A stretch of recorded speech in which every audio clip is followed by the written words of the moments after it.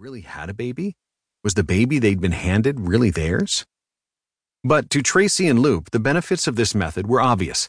At the time, there was a growing concern, roughly analogous to today's worry about the overuse of C-sections, that doctors were too quick to use forceps, which could increase risk and prolong women's recovery time.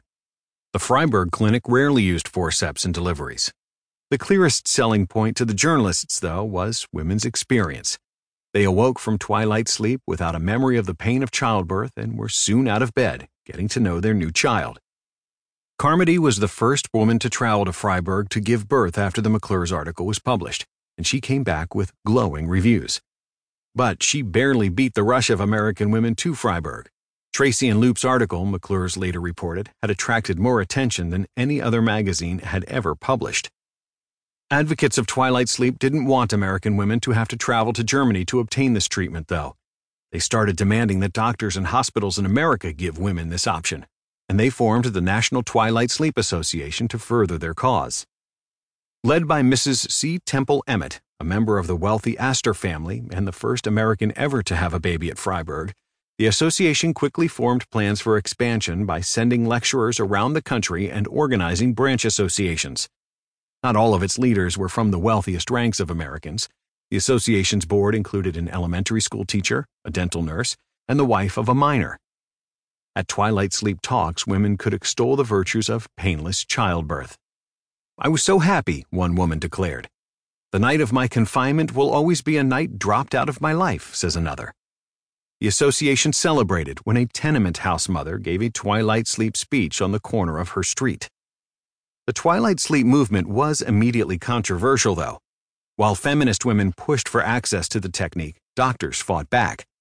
They refused to be stampeded by these misguided ladies, historian Judith Walser-Levitt wrote in her account of the movement.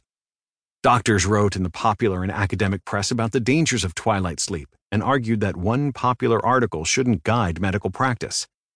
But the practice also had advocates in the medical community, and soon American doctors were traveling to Freiburg to train in twilight sleep techniques. But, as innovators today might say, twilight sleep didn't scale well.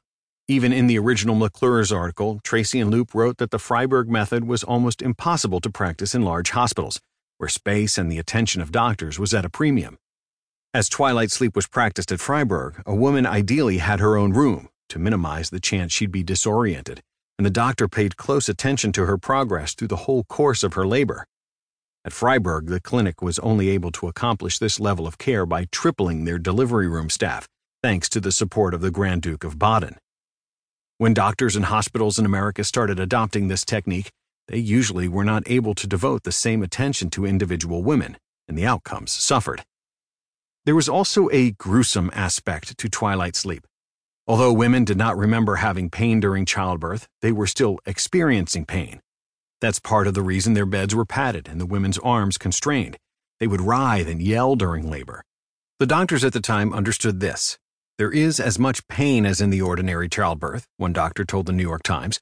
The only difference is that the patient does not remember having the sensation of pain. Women who took the drugs did sometimes have memories of their labor and the attendant agony. One twilight sleep patient remembered telling the doctor, "I am having a very bad pain." "You are having a very bad pain," he replied.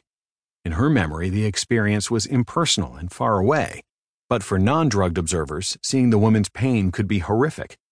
One twilight sleep hospital on Riverside Drive was almost shut down by noise complaints from neighbors, who could hear the laboring women screaming.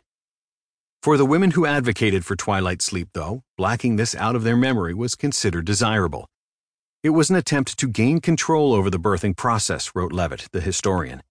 Because many of the twilight sleep leaders were active feminists, they spoke in the idiom of the women's movement. While to later generations, twilight sleep was a horrifying treatment in which zombified women were divorced from the experience of giving birth, to this generation, it was a new form of freedom, a way to erase the work and potential trauma of labor. The twilight sleep movement was short-lived. McClure's article was published just before the start of World War I, and soon German technology and ideas were viewed with suspicion. More devastating, though, was the death of Charlotte Carmody in 1915, while giving birth to her next child in a hospital in Brooklyn that had adopted twilight sleep. She died of a hemorrhage, and her husband and doctor were